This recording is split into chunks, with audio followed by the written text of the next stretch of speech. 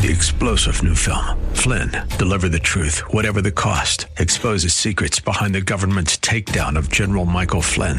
Flynn knew what the intel world had been up to. He ordered the first audit of the use of contractors. This set off alarm bells. He told the truth. He was the most dangerous person for Donald Trump to hire. They had to get rid of Flynn. Flynn, deliver the truth, whatever the cost. Available now. Watch it today. Go to salemnow.com. salemnow.com. Welcome to the Georgene Rice Show podcast. This program was originally broadcast live on 93.9 KPDQ.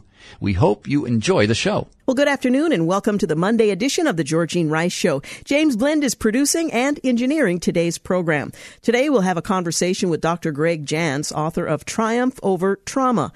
Find healing and wholeness from past pain. And he's not just talking about physical trauma. We'll get into the various types of trauma, particularly in light of the pandemic that left many of us in one form or another, well, traumatized. That's coming up in the second hour of today's program. Well, as you may have heard by now, a shooting at a Tennessee private Christian grade school left 3 students dead. They were all 9 years old, and 3 adults dead today, and the shooter was killed by police. The victims were killed in the attack at the Covenant School, authorities said. Nashville police say officers engaged with the shooter killed her. She was identified as a 28-year-old female carrying several assault-type rifles and a handgun.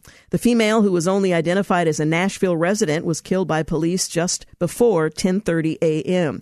She was believed to have been a student there. Now, this is an elementary school. It only goes to age 6 or grade 6.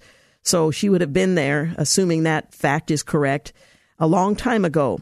At one point, she was a student at the school. The Nashville Police Chief John Drake said there was a vehicle nearby that gave us a clue as to who she was. Well, police say the shooter entered the building through a side door before climbing stairs to the second floor, where she then opened fire. They don't believe she was wearing any body armor. Officials at the medical center say 3 young students were transported to Monroe Carroll Children's Hospital at Vanderbilt with gunshot wounds. All 3 were pronounced dead after arriving. 3 more adults were also pronounced dead following the attack. All 3 were staff at the school. Law enforcement were working to contact the families of the victims, none of whom have been publicly identified, although I believe just before we began the program today, those names were released. 3 more adults were also pronounced dead following the attack. All 3 were staff, as mentioned. Police have yet to establish the connection the shooter may have had with the school at this point. Right now, I will refrain from saying the ages, other than to say I was literally moved to tears to see this and the kids as they were being ushered out of the building, Drake said. Officials previously established a reunification center nearby where students inside the school were transported in the aftermath of the shooting. Covenant School is a private Christian institution for students up to 6th grade, according to the website. We are responding to an active aggressor of 33 Burton Hills Boulevard Covenant School. We can confirm we have multiple patients, Nashville Fire Department said on Monday. Parents coming to the school should go to 20 Burton Hills at this time. This is an active scene, the statement said. These are the words no parent ever wants to hear, but fears they might.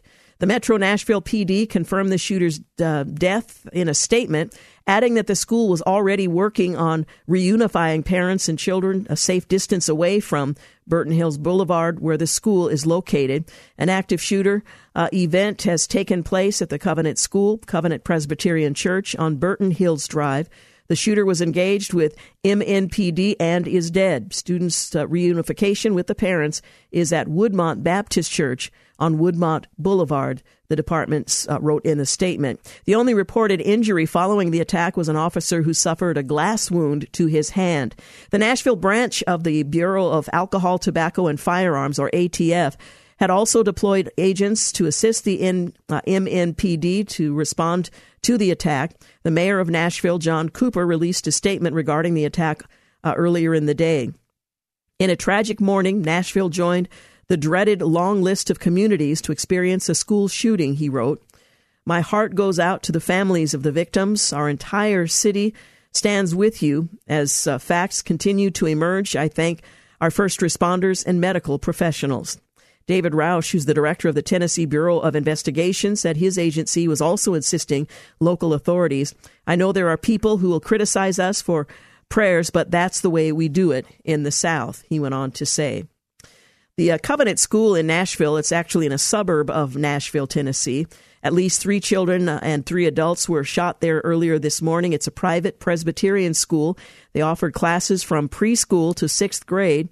The Metro Nashville Police Department officers said killed in the shooting a 28-year-old Nashville woman and former student whose name has not yet been released. It may have been by the time you hear this.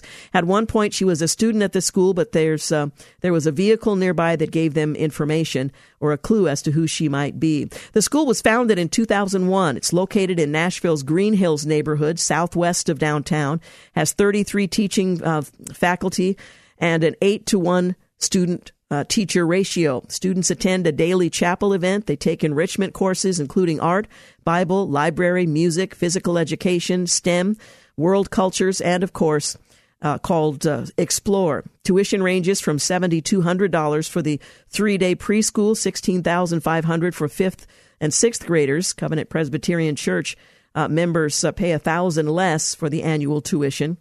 About a quarter of the students receive financial aid, averaging from $6,300 per student. So they do help those who cannot afford the steep tuition. Last year, Carrie Underwood surprised TCS, the 3rd and 4th graders, for a play, according to the school's Instagram account. When she shows up to watch the 3rd and 4th grade musical about the Grand Ole Opry, it's really a good day, especially if you were a little girl who just played her on stage. Well, students returned from a week-long spring break on the 20th of March and are set to have a long Easter weekend beginning April 7th. Teacher conferences were scheduled for Wednesday, according to the school's website and social media pages. More than 90% of U.S. school shootings occur at public schools, according to data compiled by the Cato Institute. Nashville PD confirmed the shooter's death in a Monday afternoon statement, adding that the school was working on reunifying parents and children to a safe distance away from the location of the church. I have to admit, when I turned the television on, began reading the news and watching the news and listening, it just brought me to tears. Another event had occurred. I thought about my own grand niece and nephew who were sitting earlier today at a Christian school. I thought about James' daughter, who's sitting at a Christian school, and thinking that, there really isn't a place that one can just consider safe from what the world has to offer. I just pray for these families, for the survivors, for the family of this 28-year-old woman who is responsible for the shooting. We don't know what her story is, but clearly there's some difficulty there. God help us. Well, the suspect in the Colorado high school shooting last week is dead, a coroner confirmed. A body found in the woods near the abandoned car was that of a 17-year-old student accused of wounding 2 administrators on Wednesday at East High School in Denver. Park County Sheriff Tom McGraw said the body was discovered on Wednesday last week, not far from the student's car in a remote mountain area about 50 miles southwest of Denver, Colorado, near the small town of Bailey in Park County. Well, the town had been ordered to shelter in place while officers from a number of agencies, including the FBI, combed the forest. Denver police identified the suspect as 17-year-old Austin Lyle and shared photos of the student and his vehicle as they were searching for him. Lyle was wanted for the charge of attempted homicide.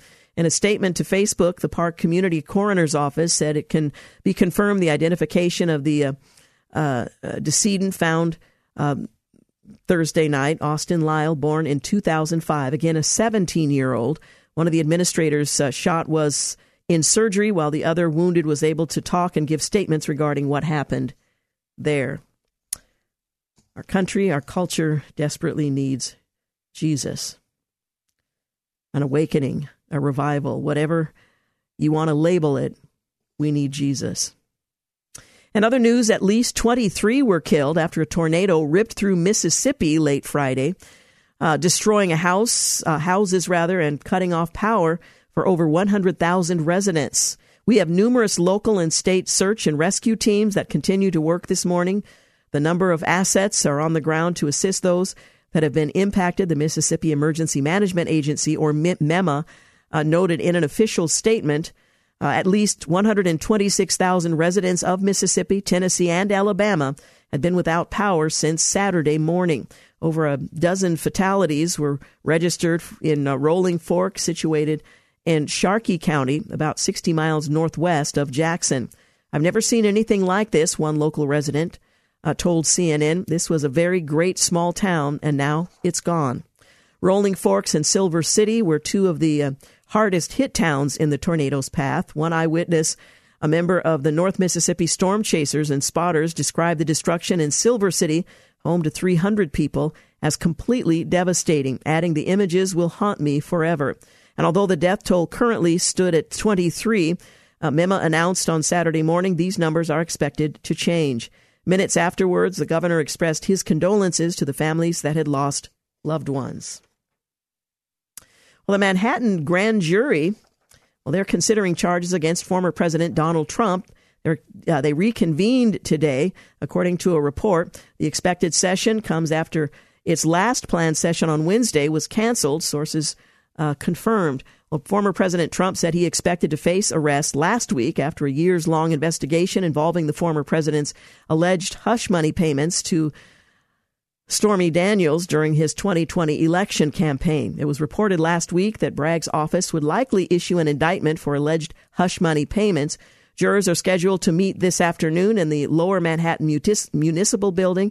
The New York Post reported it's unclear if the jurors will hear from witnesses or begin deliberating, according to the outlet. The former president held a rally on Saturday in Waco, Texas, where he suggested Manhattan District Attorney Alvin Bragg already dropped the case. That's not altogether clear. "I think they've already dropped the case," the former president told reporters aboard his plane after appearing at a campaign rally in Waco, Texas. "It's a fake case. Some fake cases, they have absolutely nothing," end quote. Meanwhile, Republicans on the House Judiciary Committee have demanded Bragg testify before Congress about the probe, which Bragg's office slammed in a statement over the weekend. "We evaluate cases in our jurisdiction based on the facts, the law, and the evidence. It is not appropriate for Congress to interfere with pending local investigations." We'll continue to follow that story if or when it develops. You're listening to The Georgene Rice Show. You're listening to the Georgene Rice Show podcast. It's aired on 93.9 KPDQ. Hey, welcome back. You're listening to the Georgene Rice Show. Well, as more confirmations come forth regarding the Biden family's business dealings in China, Americans are calling on the president to address the significant and important financial connection. When you see this kind of connection between a sitting president, his son, and the Chinese government, when people just don't trust this and know that it's one of the biggest threats facing us right now, that's a really big issue that needs to be addressed. So writes Meslansky and Partners president Lee Carter on a recent morning talk show. Her comments come on the heels of Senator Ron Johnson, a Republican out of Wisconsin, revealing Sunday to the host of the program he was being interviewed on that Chinese American-owned Cathay Bank disclosed Biden's family bank records that match the U.S. registrar's records. A bank from China, let's face it, its Communist Party controls those types of institution. They willingly gave us the documents that backed up the Treasury records. And while Cathay Bank was founded in the U.S. in 1962, is currently headquartered in Chinatown, Los Angeles. They also house representative offices in Beijing, Shanghai, Taipei, according to its website, and also claims to be America's oldest operating bank founded by Chinese Americans. Well, despite the president's denying in recent weeks that his son Hunter Biden, brother Jim, and Hallie Biden, the widow of his son Beau, received split payments of $1 million from Hunter's business associate, Rob Walker, Johnson claimed that the new Cathay Bank records solidify the House Oversight Committee's investigation into the family's international business ventures. Is that the Chinese Communist Party? Is that a shot across President Biden's bow saying, listen, this is some information we have. If you don't toe the line, if you don't do things that displease us, or rather, if you do things that displease us, we're going to provide more information, Johnson questioned. So we obviously have a multiplier system of justice. Well, Carter further argued on Monday that that Americans concerned about the president's potential Chinese collusion are valid. This isn't just a Chinese bank. This is an American bank that was founded by Chinese Americans, Carter said. After everything that we've been through with China at this moment, only 15% of Americans trust the country. The American people are rightly concerned. They deserve to have answers. And I think at a minimum, the president needs to make a statement and address people's concerns because they're valid. Well, thus far, there hasn't been a direct link to the president himself or the vice president at the time or a senator years before. But that investigation in the House is continuing. Florida Governor Ron DeSantis signed a bill into law on Monday that will expand school choice vouchers to all students in the state. Speaking at a Catholic all-boys school in Miami, the governor hailed the move as a major and historic victory for school choice.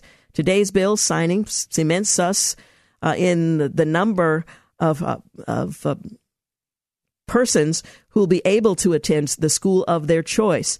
We'll be signing legislation which will represent the largest expansion of education choice, not only in the history of this state, but in the history of these United States. That is a big deal, DeSantis said to Cheers. Well, House Bill 1 expanded eligibility so that a parent of a student may request and receive from the state a scholarship if the student is a resident of this state and is eligible to enroll in kindergarten through grade 12 in a public school in the state.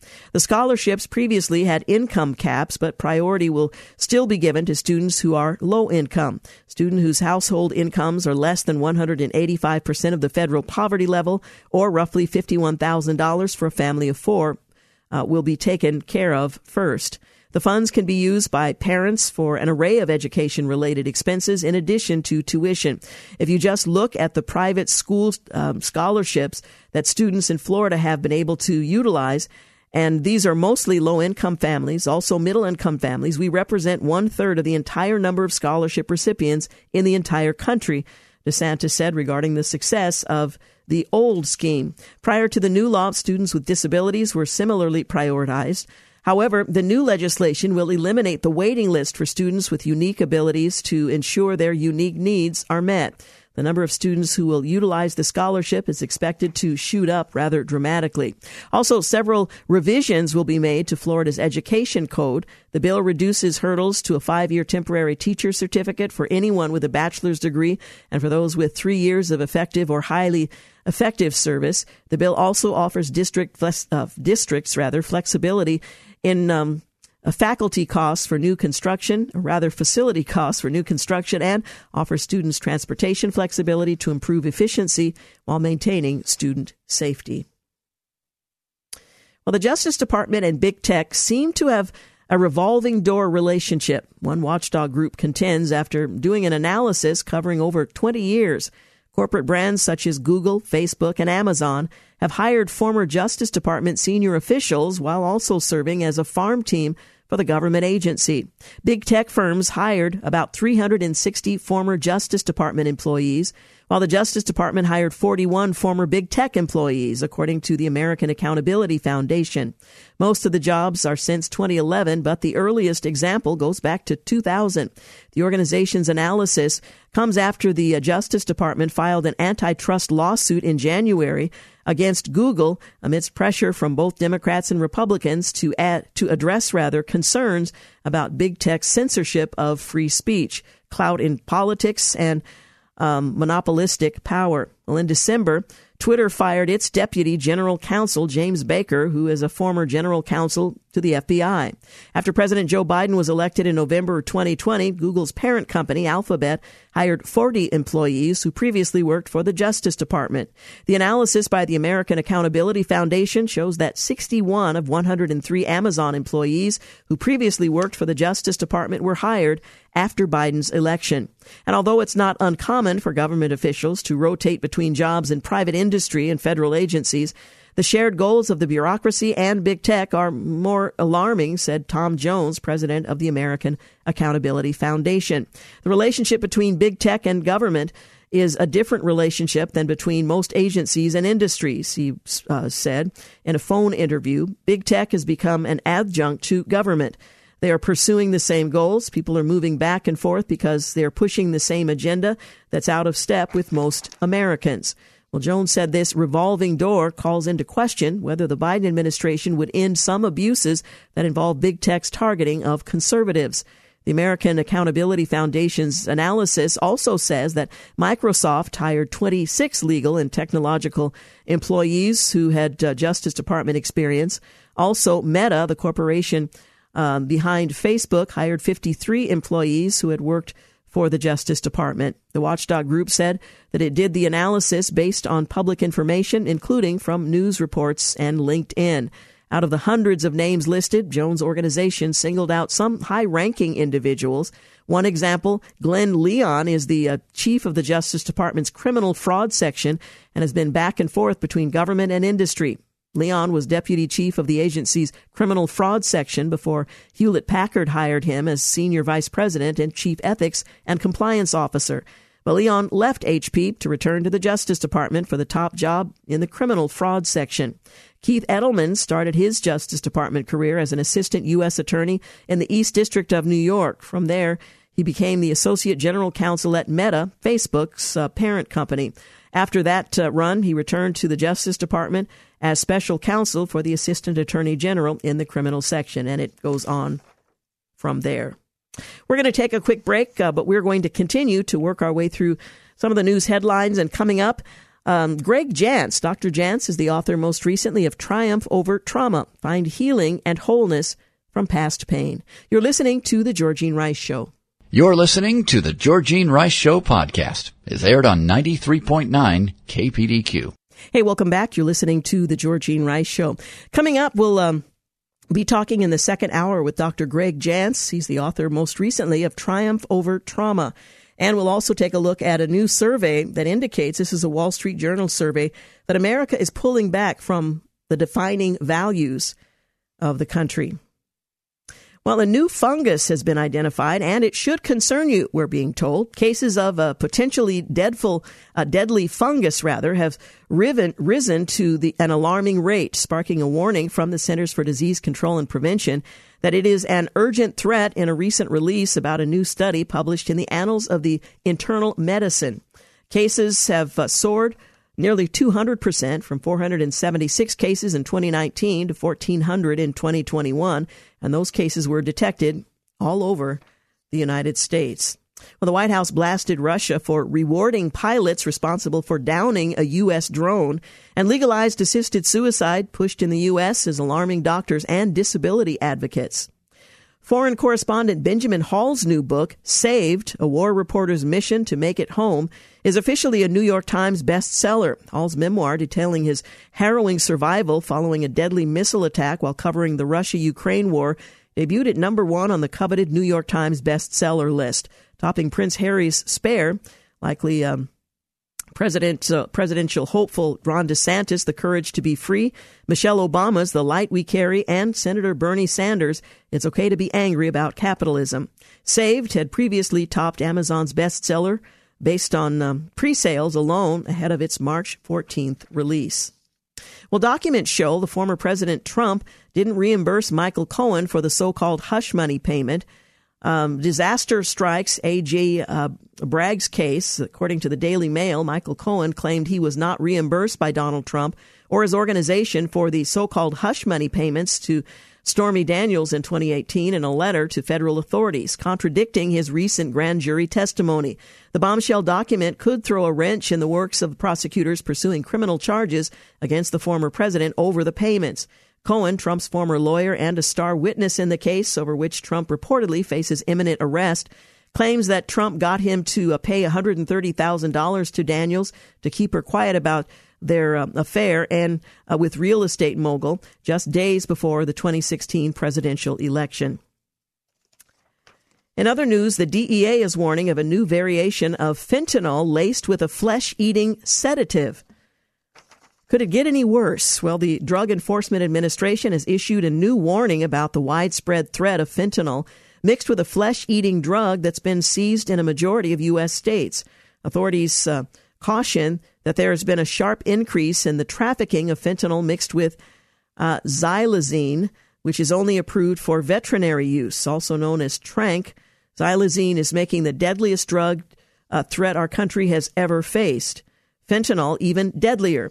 That's a quote from the administrator, Ann Milgram, in a statement. As the fentanyl crisis continues to wreck communities across the country, Philadelphia is now grappling with a powerful animal sedative known as Tranq that has quickly found its way into the vast majority of the city's drug supply. President Biden and the Department of Justice work together to brand parents as terrorists. Katie Pavlich reports that a new report published by the Select Subcommittee on the Weaponization of the Federal Government and House Judiciary Committee shows extensive collusion between the administration and the National School Board Association. The partnership came as the group drafted a letter calling on the Department of Justice to classify parents as domestic terrorists. The letter also asked the Attorney General, Merrick Garland, to use the Patriot Act, implemented after 9/11, to go after parents expressing criticism over school lockdowns, critical race theory, and inappropriate sexual content in the classroom. Ed Morrissey also weighs in, saying the Biden administration has largely refused to cooperate in this exercise of congressional oversight and has not produced requested documentation.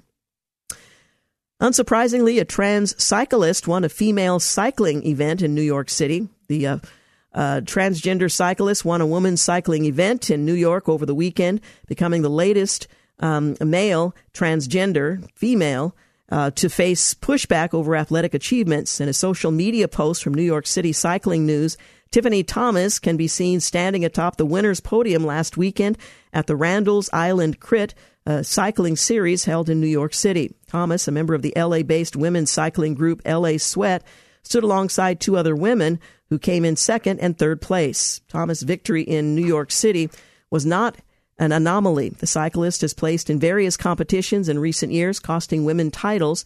While Thomas's teammates are all between the ages of 24 and 32, Thomas is 46 and only started cycling at 40. Female athletes in sports ranging from skateboarding to powerlifting to swimming are increasingly dealing with male intrusion. Feminism, is it dead? Well, GM is planning to discontinue the Camaro line next year. The Chevrolet Camaro, for decades the dream car of many teenage American males, is going out of production. General Motors, which sells the brawny muscle car, said Wednesday it will stop making the current generation early next year. The future of the car is a bit murky. GM says another generation may be in the works. Several GOP-run states are pulling out of the Electronic Registration Information Center, or ERIC. The purportedly nonpartisan Electronic Registration Information Center is anything but, according to a growing number of Republican-run states that are dumping the organization that cleans up voter rolls. Half a dozen GOP states charged ERIC with a deep partisan bias favoring Democrats as they claim the organization has refused to respond to their desired reforms. While ERIC does seek to clean up voter rolls, it also pushes hard for more voter registration, including requiring states to give notice to citizens who aren't registered. Republicans contend that ERIC is ignoring their growing concerns over greater transparency and accountability. The problem is there's currently no other national organization that exists to help states cross-check with other states in keeping their voter rolls up to date. So far, 6 Republican-led states have canceled their membership. USA Today has erased women again, clearly intent on pushing fiction as fact. USA Today has included in its annual Women of the Year list list of honorees, Minnesota Democrat State Representative Leah Fink. Fink is a man who identifies as a woman and is the first openly transgender individual to be elected to Minnesota's state legislature. The Misinformation Pulitzer. Well, speaking of bad journalism, for 5 years in a row, the Pulitzer Prize has gone to journalists who have peddled misinformation. From the New York Times and the Washington Post patting themselves on the back over coverage of the Russia-Trump collusion hoax to Nicole Hannah-Jones' 1619 Project, the motive behind the Pulitzer has never been more transparent. It's become little more than another propaganda tool designed to put a veneer of legitimacy on blatantly misleading reporting. In a sense, the Pulitzer has become the prize for recognizing those who have been the most successful in peddling lies to the American public. A bombshell 2018 letter undermines Michael Cohen's claims in the Trump case. Derisive, divisive, and demoralizing misogyny. West Texas A&M University's president canceled a student drag show, issuing a fiery rebuke of drag. America's most famous trans kid, Jazz Jennings, tearfully admits, I just want to feel like myself. Her parents began her transition when their son was just 2. Military officials say woke diversity training helps soldiers feel included, and a kidney transplant controller wants to distribute human organs based on equity. Child mortality is rising at the fastest rate in 50 years. That's mortality. And America is being hit by a huge surge in blackouts, and it's only going to get worse. You're listening to The Georgene Rice Show. We'll take a break here in a moment. A reminder coming up in our second hour, a conversation with Dr. Greg Jantz, Triumph Over Trauma, Finding Healing and Wholeness from Past Pain. We'll also look at a survey published by the Wall Street Journal that indicates America is pulling back from its defining values. It's probably not much of a surprise, but it does confirm what many suspected and have suspected for quite some time. You're listening to The Georgene Rice Show. You're listening to the Georgene Rice Show podcast. It's aired on 93.9 KPDQ. Hey, welcome back. You're listening to the Georgene Rice Show. Well, the West is responding to Russian President Vladimir Putin placing tactical nuclear bombs in Belarus. NATO criticized Moscow on Sunday for its dangerous and irresponsible nuclear rhetoric after Russian President Vladimir Putin announced he would deploy tactical nuclear weapons to Belarus. NATO is vigilant, and we are closely monitoring the situation.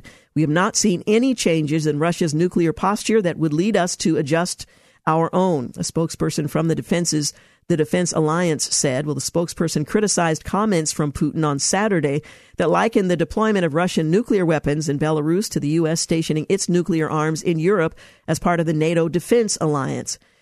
Russia has said the plan to station tactical nuclear weapons in Belarus comes in response to the West's increasing military support for Ukraine. Putin announced the plan in a television interview that aired on Saturday, saying it was triggered by a UK decision this past week to provide Ukraine with armor-piercing rounds containing depleted uranium. Athlete Riley Gaines blasted ESPN for highlighting a trans swimmer during Women's History Month. 12-time All-American female swimmer Riley Gaines slammed ESPN for airing a segment promoting a biological male over the weekend in the network's coverage of celebrating Women's History Month. In 2022, swimmer Leah Thomas became the first transgender athlete to win a NCAA Division I championship by winning the 500 freestyle, the segment said. The Texas native competed for 3 seasons on the men's swim team at the University of Pennsylvania before then competing against the women. Leah Thompson is not a brave, courageous woman who earned a national title. He is an arrogant cheat who stole a national title from a hardworking, deserving woman, Riley says. The NCAA is responsible. If I was a woman working at ESPN, I would walk out. You're spineless, ESPN. Tell us what you really think, Riley. President Biden's FAA nominee withdraws from the consideration amid scrutiny for his lack of experience and knowledge. U.S. President Joe Biden's nominee to head the FAA withdrew his nomination after Republican criticism that he wasn't qualified to serve as the top aviation regulator. Last year, Biden nominated Denver International Airport CEO Phil Washington to serve as FAA administrator. North Carolina Republican Senator Ted Budd said the FAA can't afford to be led by someone who needs on-the-job training. Senator Ted Cruz argued Washington's record is woefully lacking, adding, in fact, you have zero aviation safety experience, end quote. Birth control pills have been found to significantly increase the risk of cancer. Hormonal contraceptives come with an increased risk of breast cancer, according to a new study conducted by researchers from the University of Oxford. The study showed an increased risk of around 20 to 30% in breast cancer linked to current or even recent use of hormonal birth control pills, including combined estrogen and progesterone birth control pills and progesterone-only contraceptives. The study's abstract said the findings show that current or recent use of progesterone-only contraceptives is associated with a slight increase in breast cancer risk, which is similar in magnitude to that associated with combined hormonal contraceptives. Notably, progesterone-only contraceptives use has substantially increased in recent years. Representative Alexandria Ocasio-Cortez entered the debate about the nationwide ban on Chinese-owned social media app TikTok.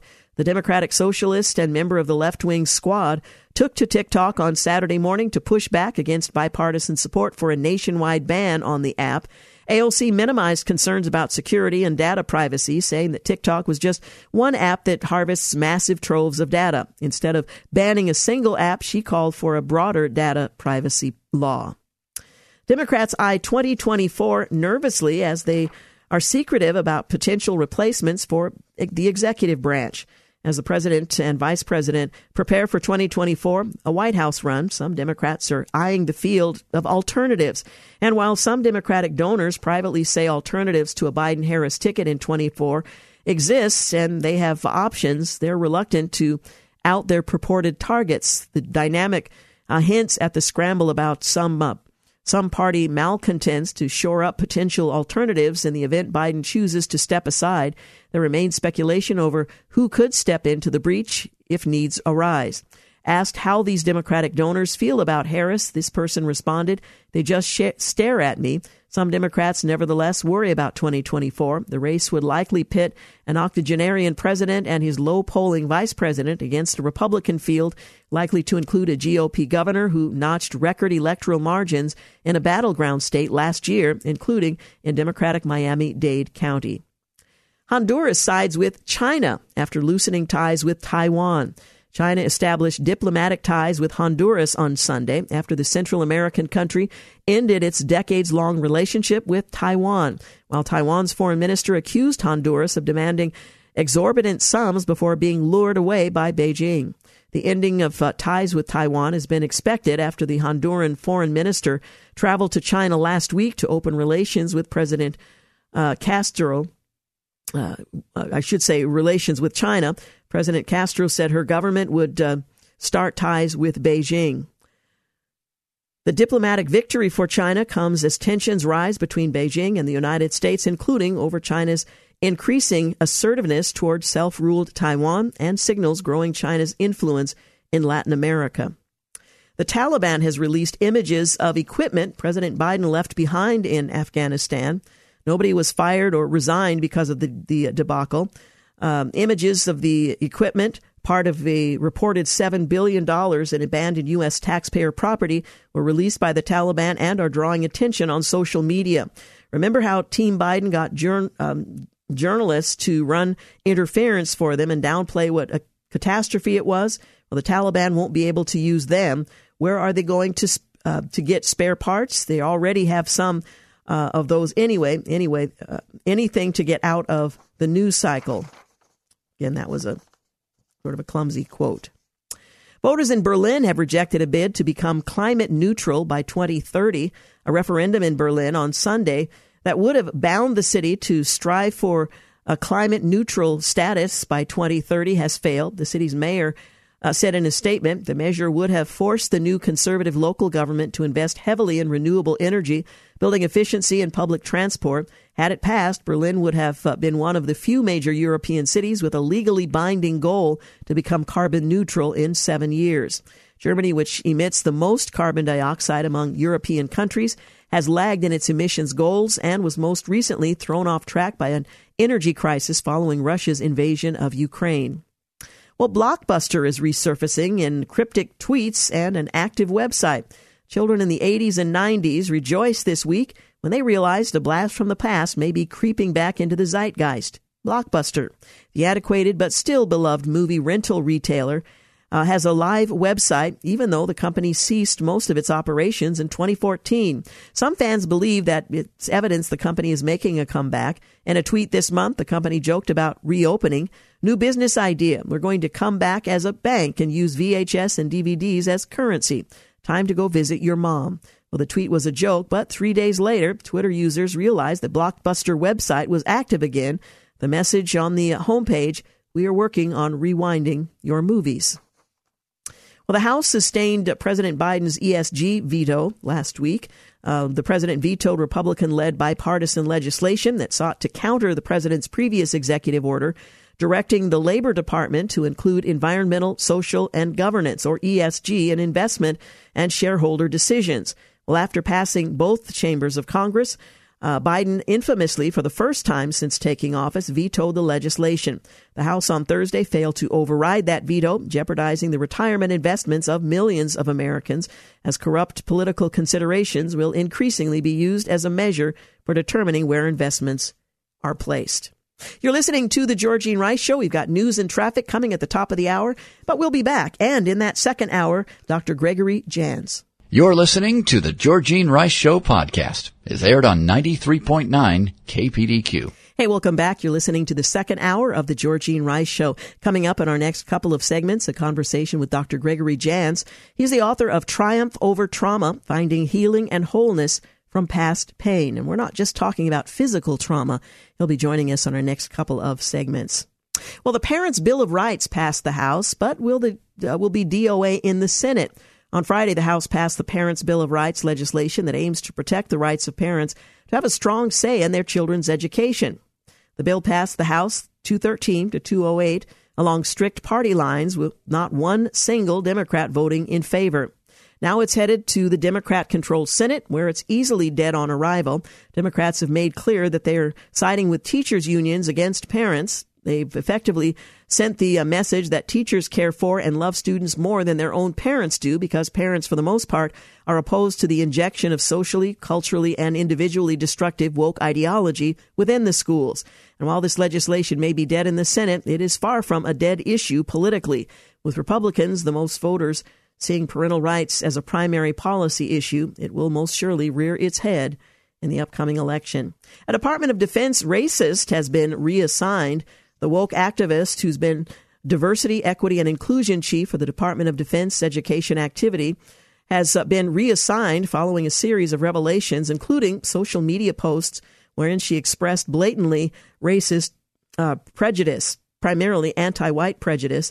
An example of her racism that quickly became fodder for lawmakers was a post in which she labeled white coworkers as Karens and lambasted them for having a caudacity, C-A-U-dacity, to say that black people can be racist too. Black person speaking, yes, black people can be racist. However, rather than firing her or even disciplining her for being living proof that black people can indeed be racist, the Pentagon effectively brushed the problem aside. Wing has been reassigned to another position that does not include diversity, equity, and inclusion. Evidently, anti-white racism is perfectly acceptable within the Department of Defense. A transgender sports ban has been established, and a big win for female athletes. World Athletics, which governs international sports competitions, recently announced that it's barring transgender athletes in women's sports if the biological male in question transitioned after puberty. With the problem of males identifying as women entering and dominating women's sports only growing, the global athletics body apparently could no longer hold to the fiction of males competing as females being fair.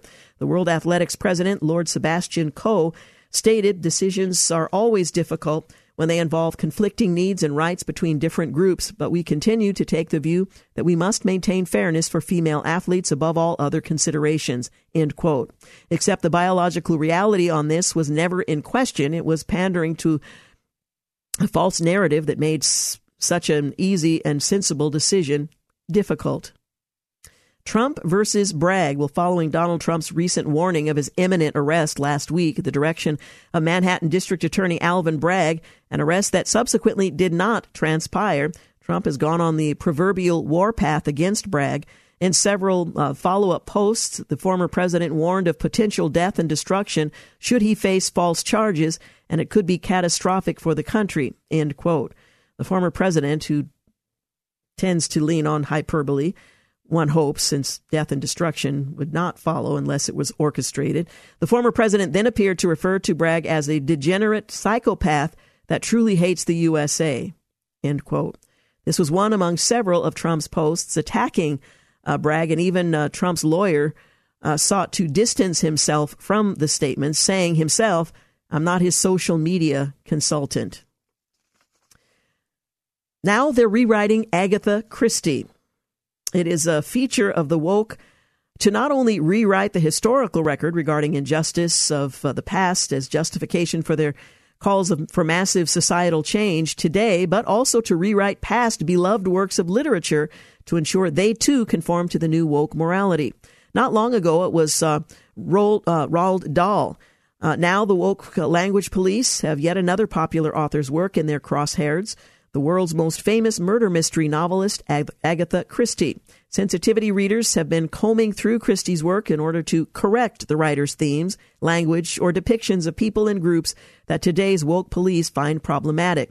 Evidently, these Orwellians can't embrace the notion of freedom of choice. It is seemingly becoming a novel idea that if one doesn't appreciate a certain writer's work, one can simply choose not to read them. Novel idea. An appeals court blocked a COVID vaccine mandate for federal workers. And for many electric vehicles, there's no way to repair or assess even slightly damaged battery packs after accidents, forcing insurance companies to write off cars with few miles, leading to higher premiums and undercutting gains from going electric. And now those battery packs are piling up in scrap yards in some countries, a previously unreported and expensive gap in what was supposed to be a circular economy. A California judge stopped a Soros prosecutor from slashing a triple murderer's sentence, and a Florida principal resigned after parents complained that the Renaissance art lesson was pornographic. The COVID-19 pandemic amplified worries about obesity. Well, on this day in history, 1513, Spanish explorer Juan Ponce de Leon, he puts his sights on present-day Florida. 1933, many years hence, Japan officially withdraws from the League of Nations. 1942, during World War II, Congress grants American servicemen free first-class mailing privileges. 1958, Nikita Khrushchev becomes Soviet premier in addition to first secretary of the Communist Party. 1964, Alaska is hit by a magnitude 9.2 earthquake, the strongest on record in North America, and tsunamis that together claim 130 lives. 1975, construction begins on the Trans-Alaska Pipeline, which would be completed 2 years later. 2006, Al-Qaeda conspirator Zacarias Moussaoui testifies at his federal trial that he was supposed to hijack a fifth airplane on September 11th, 2001, and fly it into the White House. 2009, this rising Red River breaks a 112-year record and threatens the dikes fortifying Fargo, North Dakota. And finally, on this day in history, 2018, retired Supreme Court Justice John Paul Stevens, in an essay on the New York Times website, calls for the repeal of the Second Amendment to allow for significant gun control legislation, which, of course, is always an option to repeal the elements of the Constitution. Well, let's see, where do I want to go from here? I'm not going to get into that. Prime Minister Benjamin Netanyahu has hit pause on a proposed judicial reform to allow more time for negotiations and avoid civil war. His comments come after a dramatic day in which hundreds of thousands of Israeli protesters on both sides of the issue poured into city squares and a nationwide strike shut down flights at Israel's international airport. When there's an option to avoid civil war through dialogue, I take a time out for dialogue, Netanyahu said, according to the Times of Israel. He said the bill would be delayed out of national responsibility until the next Knesset session a month from now. For months, Israelis have been debating a bill that would give the elected government authority to appoint new judges and effectively reduce the power of the Israeli Supreme Court to strike down laws passed by the ruling majority. The lack of any written constitution makes the concept of judicial review much more complicated in Israel than in the United States for the right-wing government. The law is a necessary corrective to a judiciary that is usurped power, never explicitly granted to it, while protesters view the move as a power grab by Netanyahu and his ministers that would give them unchecked powers to fundamentally change Israel. The debate has triggered escalating protests throughout Israel, which exploded on Sunday night after Netanyahu announced that he had fired the defense minister. The minister had criticized the judicial reform push, arguing that the rift was threatening the nation's security by undermining support for Israel's defense forces. We'll continue to follow that story. You're listening to The Georgene Rice Show. Up next, a conversation with Dr. Greg Jantz, author of Triumph Over Trauma, Finding Healing and Wholeness from Past Pain. You're listening to The Georgene Rice Show podcast. It's aired on 93.9 KPDQ. Hey, welcome back. You're listening to The Georgene Rice Show. Well, trauma is usually thought of as a dramatic event such as sexual assault, domestic violence, combat, school shooting, or childhood abuse. But more commonly, according to my next guest, but no less devastating, trauma is caused by events like divorce, the death of a spouse, a miscarriage, or getting laid off from a job. Well, the COVID-19 pandemic brought 2 years of unexpected trauma to millions of people through prolonged sickness, sudden job loss, financial crisis, loss of loved ones, a relapse into substance abuse, and more. The after effects, depression, anxiety, addiction, panic attacks, insomnia, and more can affect people for years and even a lifetime. The pandemic sparked a 25% increase in anxiety and depression worldwide, according to the World Health Organization. Well, my next guest has written a book to help triumph over trauma. Find healing and wholeness from past pain. Dr. Gregory Jantz is a popular speaker and award-winning author of many books, including Healing the Scars of Emotional Abuse, Healing the Scars of Childhood Abuse, and Overcoming Anxiety, Worry, and Fear. He's the founder of The Center, a Place of Hope in Washington State, and he joins us today to talk about his latest book. Dr. Jantz, thank you so much for joining us. Well, good to be with you today, and it is an interesting and tough topic, both. It really is. I was thinking about events that just unfolded today in Nashville, Tennessee. It's a traumatic event, even from a distance, to watch what happened there, to consider what happened in Colorado with shootings in a school. There's so much going on around the world that we find ourselves in a swirl of events that can, I would imagine, cause us to feel a sense of anxiety and fear and all of those things that you write about. You know, that's the thing. It's anticipatory anxiety. It's out there. We're anticipating the next bad thing.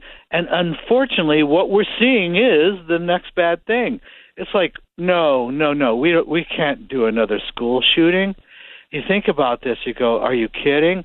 And so that's repeated traumatic events is really what we're talking about. And they come in different forms. Well, you perhaps have answered the question, but talk a bit about why this book is so relevant today. We mentioned an event that unfolded earlier today, but there have been, over the last couple of years, a number of things that have left many of us feeling traumatized. Yes, and unfortunately, what's happened is, from COVID, pandemic, there was just people end up doom scrolling. It's like always there was something bad going to happen. And we were traumatized. Our kids were traumatized. Year 2021, we had the highest academic failure on record. And you look at this, you go, wow, what is going on? And our kids are suffering. Right now, ages 10 to 17, suicide is the second leading cause of death. Mm-hmm. And so when we look at these things, it is traumatic. And we look, some of us have lost a loved one. There is so much going on in the stress, the chronic stress in our families. And so really what we're talking about here is how do I manage trauma in my life and keep my thinking, sound, keep my thinking clear, because it's a lot. Yeah. And that's what we're talking about. Yeah. Now, you may have touched on this, but I just want to give you an opportunity to speak specifically. What is trauma? We tend to think of it as a physical wound, but what you're describing is something beyond that. It certainly can include physical wounding, but there's more to it, or there can be. Yes, and there is emotional traumas. If you grew up at home and maybe there was a lot of comparisons. Why can't you be more like your sister? Look at her. And that was a repeated theme. Over time, that's traumatic because it begins to shape who you are and how you feel about yourself. If you were in any way a victim of abuse, physical abuse or sexual abuse, guess what? That's really, really traumatic. And something that is ongoing, and what that does to us and the developing brain. And so we're experiencing traumatic events, and it overwhelms our system because there's no place to put this. The trauma is so shocking, it's so, if you will, wrong, that there's no place to put it. And now there could be trauma that came from a maybe it was a disaster or somebody's sudden death, and we don't know what to do with that. And we're particularly sensitive if you've already struggled with depression or you've suffered from anxiety growing up, and then you experience traumatic events. That's really what we call post-traumatic stress disorder. Mm-hmm. Can you talk a bit about the 3 healing keys for trauma, things that we need to know as we're moving toward healing and restoration? Oh, absolutely. You think about, what do I need to know in order to heal? Well, first of all, a key is I have to really deal with reality. I have to understand the effects this had on me. I have to also understand that it's going to take some work, and I need to have help. I don't heal in isolation. I don't heal alone. And one of the steps that we have to figure out is, how am I going to do forgiveness? How am I going to do forgiveness of myself or others, or forgiveness of the situation? Too often when there's trauma, we carry around deep wounds that turn into resentment, turns into bitterness, and that's really what we've got to figure out. How do we deal with this? And if we don't, we're more prone towards addiction and developing addictions. If I've got a compulsive behavior, if I have unresolved bitterness, resentment, unresolved hurt in my life. What role does a person's faith play in the healing of trauma? Our tendency might be, you just kind of need to get over it. Is there a role to be played that our faith can help us in this journey? Yes. And here's what I hear people say. They go, this was so hard, and I'm still walking through this. But my faith and understanding that God loves me, and to be able to receive that love. I don't have answers for what happened to me, but to know that I am loved. And my faith is what's carried me through for the long run. I hear people describe that. You write about 10 truths about trauma that you discuss in the book. Can you share a couple of them? What are these truths about trauma that will help us to, first of all, better understand what we're experiencing so that we can prepare to move past? Well, one is that traumatic things can happen to any of us. And we all will have our turn with something. And, we've all experienced, at times, tragic things. And so nobody's immune from trauma. And I would say that trauma affects us in different ways. It's always real. Our experience of it is always real. As you think about trauma and you go, well, that was no big deal. But, for the person that might have grown up with a lot of emotional abuse, or they had a loved one who was maybe they were shot and killed and they heard about the school shooting today, that's traumatic. So it's real for us, and we all experience it a little bit different. I think, too, one of the other ones is people tend to think, well, over time I'll just get better. Time will help it heal. And time is not enough to heal trauma. Well, that's such an important point. Yeah, because I think we do assume the farther we're away from the event, then the better off we will be. Yes. Yep.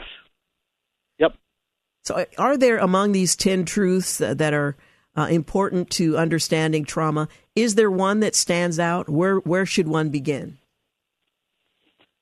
I think we want to always have somebody who's trusted. I want us to have somebody that is trusted and that can walk us through. I want you to have a good counselor that knows what they're doing with trauma. I think too often we just say, I can handle this, and we try to do it all on our own. And it just doesn't work that way.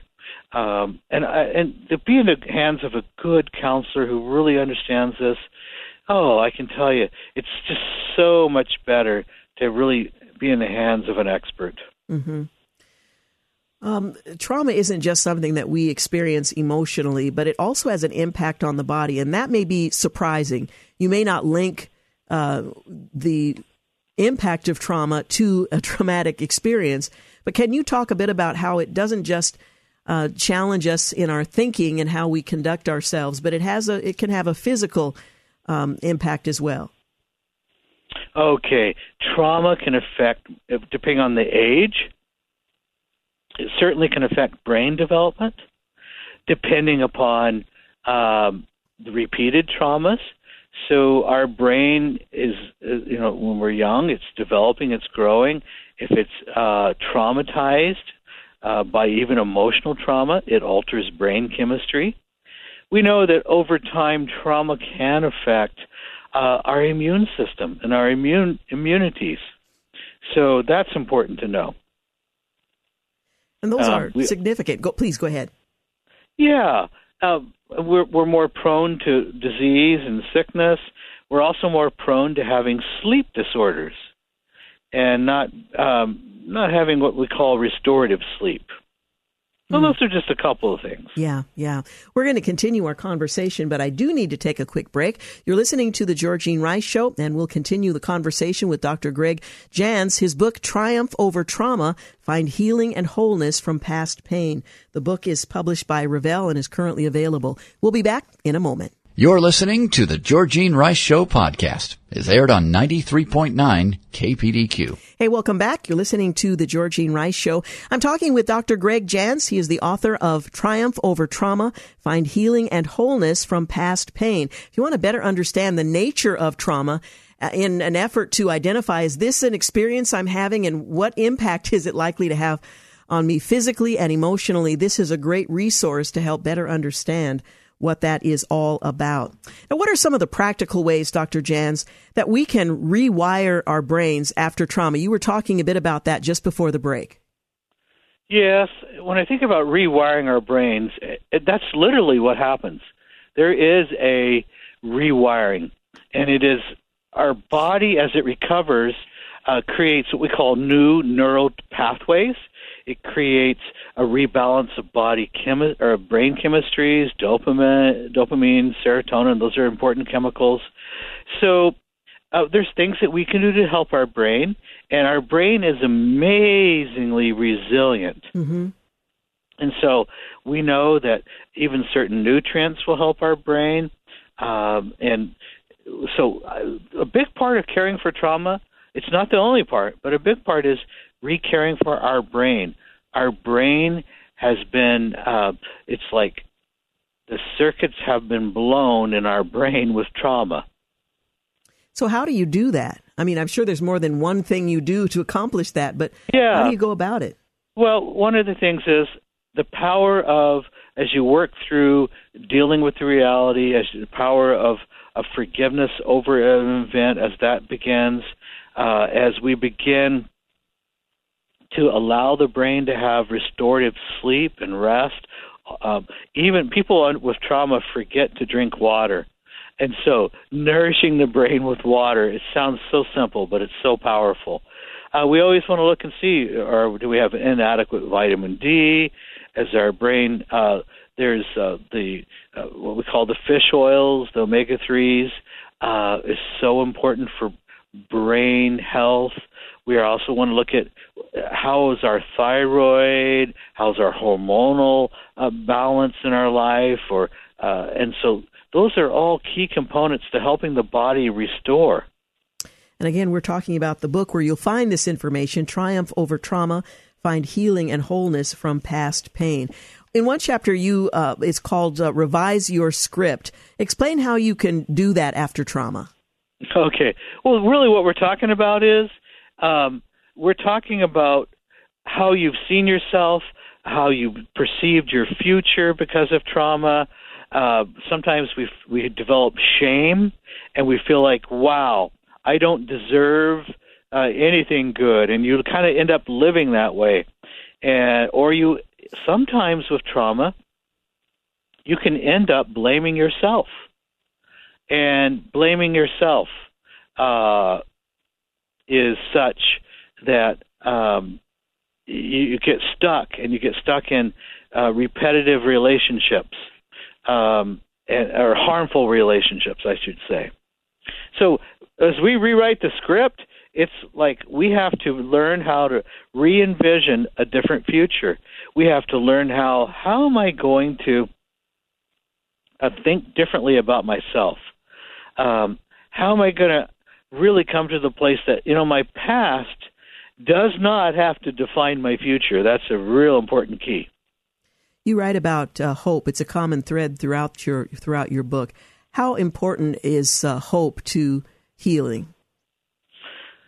When I think about the word hope tends to come for us when we have a plan. And the plan is how am I going to rebuild my life? How am I going to get the help I really need? How am I going to care and do the nutrition for my life? It is such that hope comes when I have somebody helping me with a plan. It's vital. Otherwise, I can feel helpless and hopeless. Mm-hmm. Is it always important to have someone else with whom you're sharing that plan as you're moving in a more hopeful direction? Yes, we can't do this alone. We need help. We need help to do this. And when we isolate, we will tend to really default on our thinking. What is post-traumatic growth? We hear a lot about post-traumatic stress, but what is post-traumatic growth? And is it something that one should expect if you're following what you've written about in your book, Triumph Over Trauma? It is the belief, and it's knowing that post-injury, post-trauma, I can grow. Post-trauma, not only do I grow, but I have a plan for my physical growth, my spiritual growth. I have a plan for my emotional growth. I am setting myself on a course of growth. And that's what we do when we are working through this. We start to see hope for our futures. And also, when traumatic events happen in the future, we're able to manage those and manage the emotions of those without it really sinking us. What I mean is, it's still very difficult. It's very difficult to hear about something traumatic, but you're able to keep really yourself in the right frame of mind, even though I'm dealing with some difficult emotions. I know that for your readers, you have an idea that they're going to walk away with certain capacities that they didn't have before. What do you hope your readers will take away from reading and applying the principles in this book? And I should mention it's intended to be very practical, that at the end of every chapter you have practical questions and tools to help the reader move forward. What is your goal in writing, and what do you hope your readers will walk away with? Yes, my hopes are really that you will know that there is a different future for you, that there is a plan that God has that is good, that you can walk alongside very traumatic events with the right people, and you can, in many ways, it's hard to imagine, but you can be strengthened, and you will turn around, and you will be a help and a resource to others. Where can our listeners find a copy of Triumph Over Trauma? Well, I would imagine at your favorite online retailer, whatever it may be, and ChristianBook.com. It should be available everywhere. All right. Again, the title of the book, Triumph Over Trauma, Finding Healing and Wholeness from Past Pain. And we've had plenty of that. The healing process, however, we need some help. So I appreciate your coming to talk with us about it and for making the book available to walk us through that process. Yeah, absolutely. And there really, truly is hope. Thank you so much. Again, Dr. Greg Jantz is the author of Triumph Over Trauma, Find Healing and Wholeness from Past Pain. He's also the founder of The Center, a place of hope in Washington State. You can learn more at Dr. Gregory Jantz, JANTZ.com. You're listening to The Georgene Rice Show. We'll be back in a moment to wrap things up. You're listening to The Georgene Rice Show podcast. It's aired on 93.9 KPDQ. Hey, welcome back. You're listening to the final segment of The Georgene Rice Show. Well, patriotism, religious faith, having children, and other priorities that help define the national character for generations are receding in importance here in the United States. That's according to a new Wall Street Journal NORC poll. Well, the survey conducted by NORC at the University of Chicago, a nonprofit research organization, also finds the country sharply divided by political party over social trends such as the push for racial diversity in businesses and the use of gender-neutral pronouns. Now, some 38% of the respondents to this survey said patriotism was very important to them, while 39% said religion was very important. Well, that was down sharply from when the journal first asked the question back in 1998. At that time, 70% said patriotism was very important, and 62% said the same about religion. Well, the share of Americans who say that having children, involvement in their community, and hard work are very important values has also fallen. Tolerance for others, deemed very important by 80% of Americans as recently as 4 years ago, has fallen to 58% since then. Bill McInturff, a pollster who worked on a previous journal survey that measured these attitudes along with NBC News, said that these differences are so dramatic, it paints a new and surprising portrait of a changing America. He surmised that perhaps the toll of our political division, COVID, and the lowest economic confidence in decades is having a startling effect on our core values. Now, this probably doesn't come as a surprise to most of you, but it is a confirmation. A number of events have shaken and in some ways fractured the nation since the journal first asked about unifying values, among them September 11th, 2001, terrorist attacks, the financial crisis of 2008, and subsequent economic downturns and the rise of former President Donald Trump. The only priority the journal tested that has grown in importance in the past quarter century is money, which was cited as very important by 43% of the new survey, up from 31% in 1998.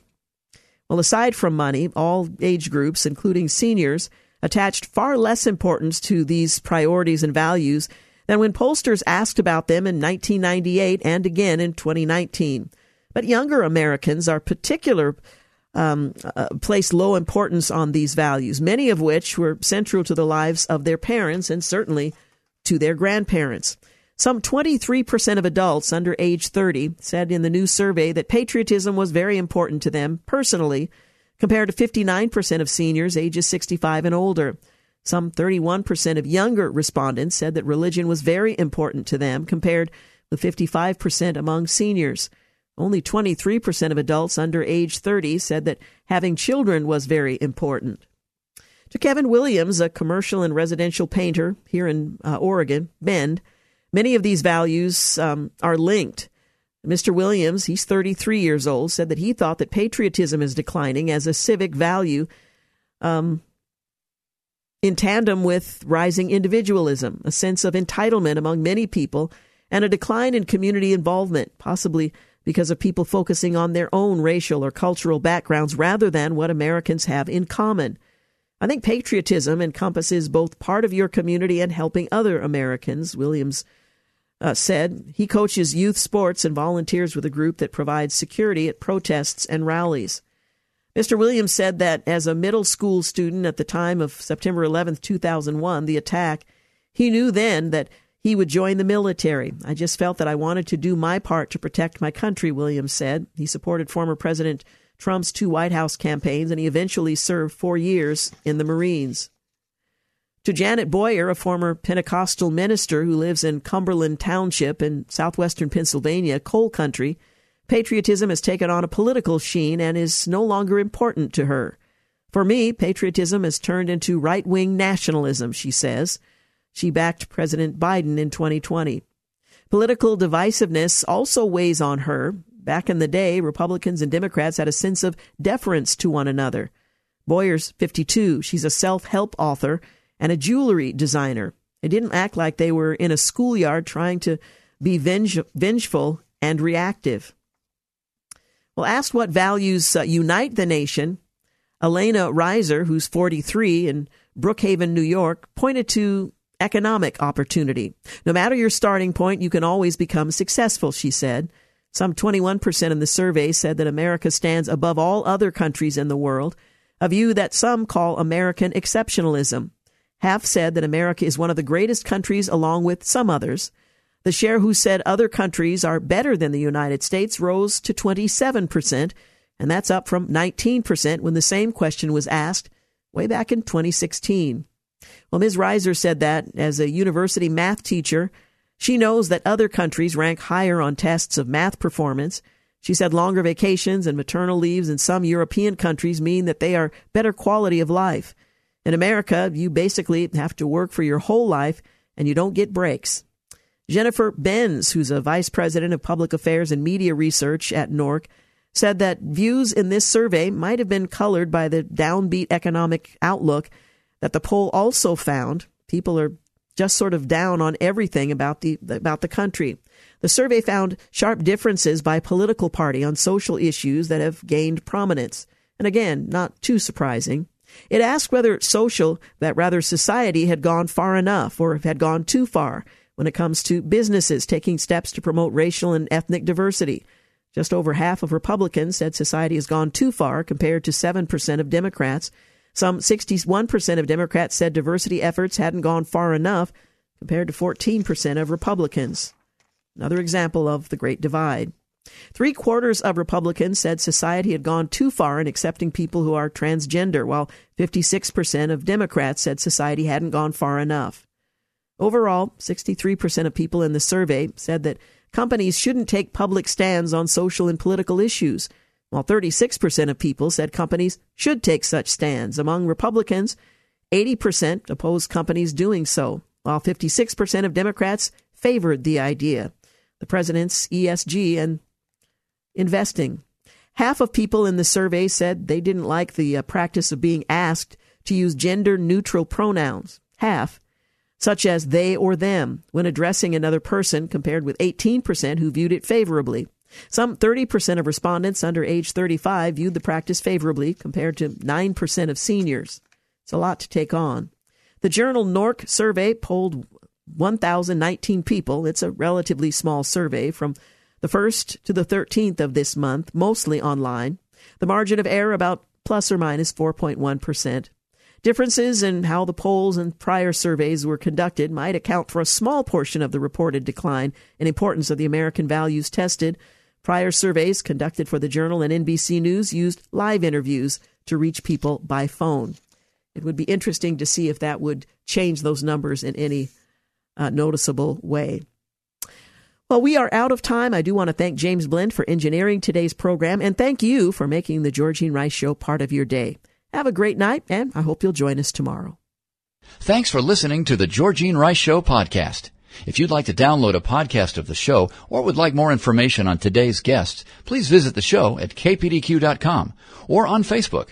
Follow the show on Twitter at GRiceShow and like us on Facebook. And join us live every weekday at 4 for more critical thinking for critical times on 93.9 KPDQ. 3-star General Michael J. Flynn, head of the Pentagon Intelligence Agency, knew all the government's dirty secrets. He was one of the most respected generals in the military. Flynn knew what the intel world had been up to. He understood its funding. He ordered the first audit of the use of contractors. This set off alarm bells. The explosive new documentary, Flynn, Deliver the Truth, Whatever the Cost, uncovers the facts behind this scandal. Flynn told the truth. He was the most dangerous person for Donald Trump to hire. I find out the worst enemy that I'm going to face in my life is right here in America. They took my assessment and they wanted me to change it. And I was like, I'm not changing it. They had to get rid of Flynn. With in-depth interviews, archival footage, and never-before-seen personal records of the man behind the headlines. I just felt like I was drowning. Flynn, Deliver the Truth, Whatever the Cost. Available now. Watch it today. Go to salemnow.com. salemnow.com.